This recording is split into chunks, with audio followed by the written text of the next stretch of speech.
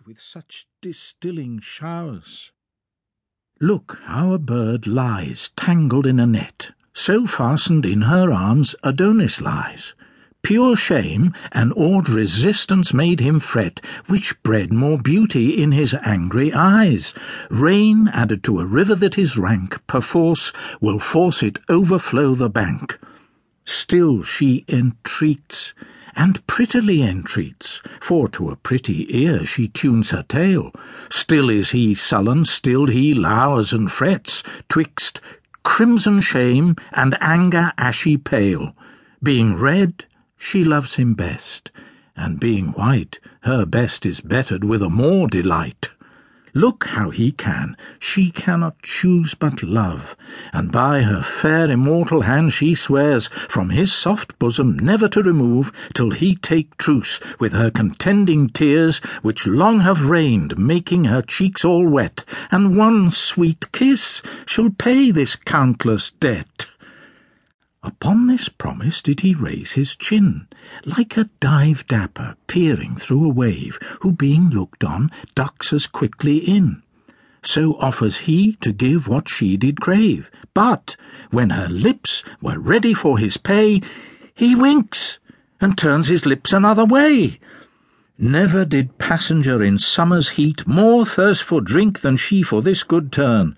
Her help she sees, but help she cannot get. She bathes in water, yet her fire must burn. Oh, pity! Can she cry? Flint-hearted boy! 'Tis but a kiss I beg. Why art thou coy? I have been wooed as I entreat thee now, even by the stern and direful god of war, whose sinewy neck in battle ne'er did bow, who conquers where he comes in every jar. Yet hath he been my captive and my slave, and begged for that which thou unasked shalt have. Over my altars hath he hung his lance, his battered shield, his uncontrolled crest, and for my sake hath learned to sport and dance, to toy, to wanton, dally, smile and jest, scorning his churlish drum and ensign red, making my arms his field, his tent my bed. Thus he that overruled, I overswayed, leading him prisoner in a red rose chain. Strong-tempered steel his stronger strength obeyed, yet was he servile to my coy disdain. Oh, be not proud, nor brag not of thy might for mastering her that foiled the god of fight. Touch but my lips with those fair lips of thine, though mine be not so fair, yet are they red. The kiss shall be thine own as well as mine. What seest thou in the ground? Hold up thy head. Look in mine eyeballs, there thy beauty lies. Then why not lips on lips, since eyes in eyes? Art thou ashamed to kiss?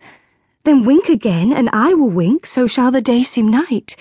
Love keeps his revels where there are but twain. Be bold to play, our sport is not in sight.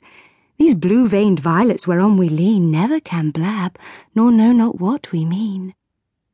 The tender spring upon thy tempting lip shows thee unripe, yet mayst thou well be tasted.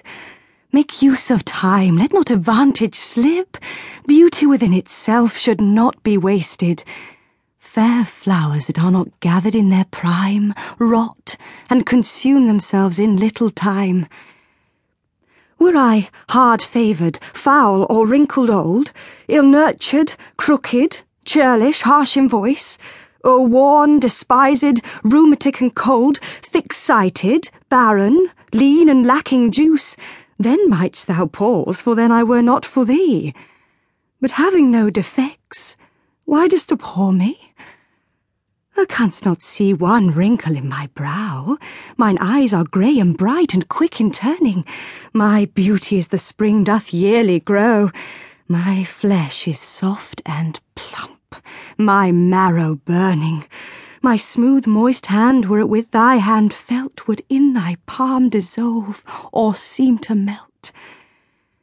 Bid me discourse. I will enchant thine ear, or like a fairy trip upon the green, or, like a nymph with long dishevelled hair, dance on the sands and yet no footing seen. Love is a spirit, all compact of fire, not gross to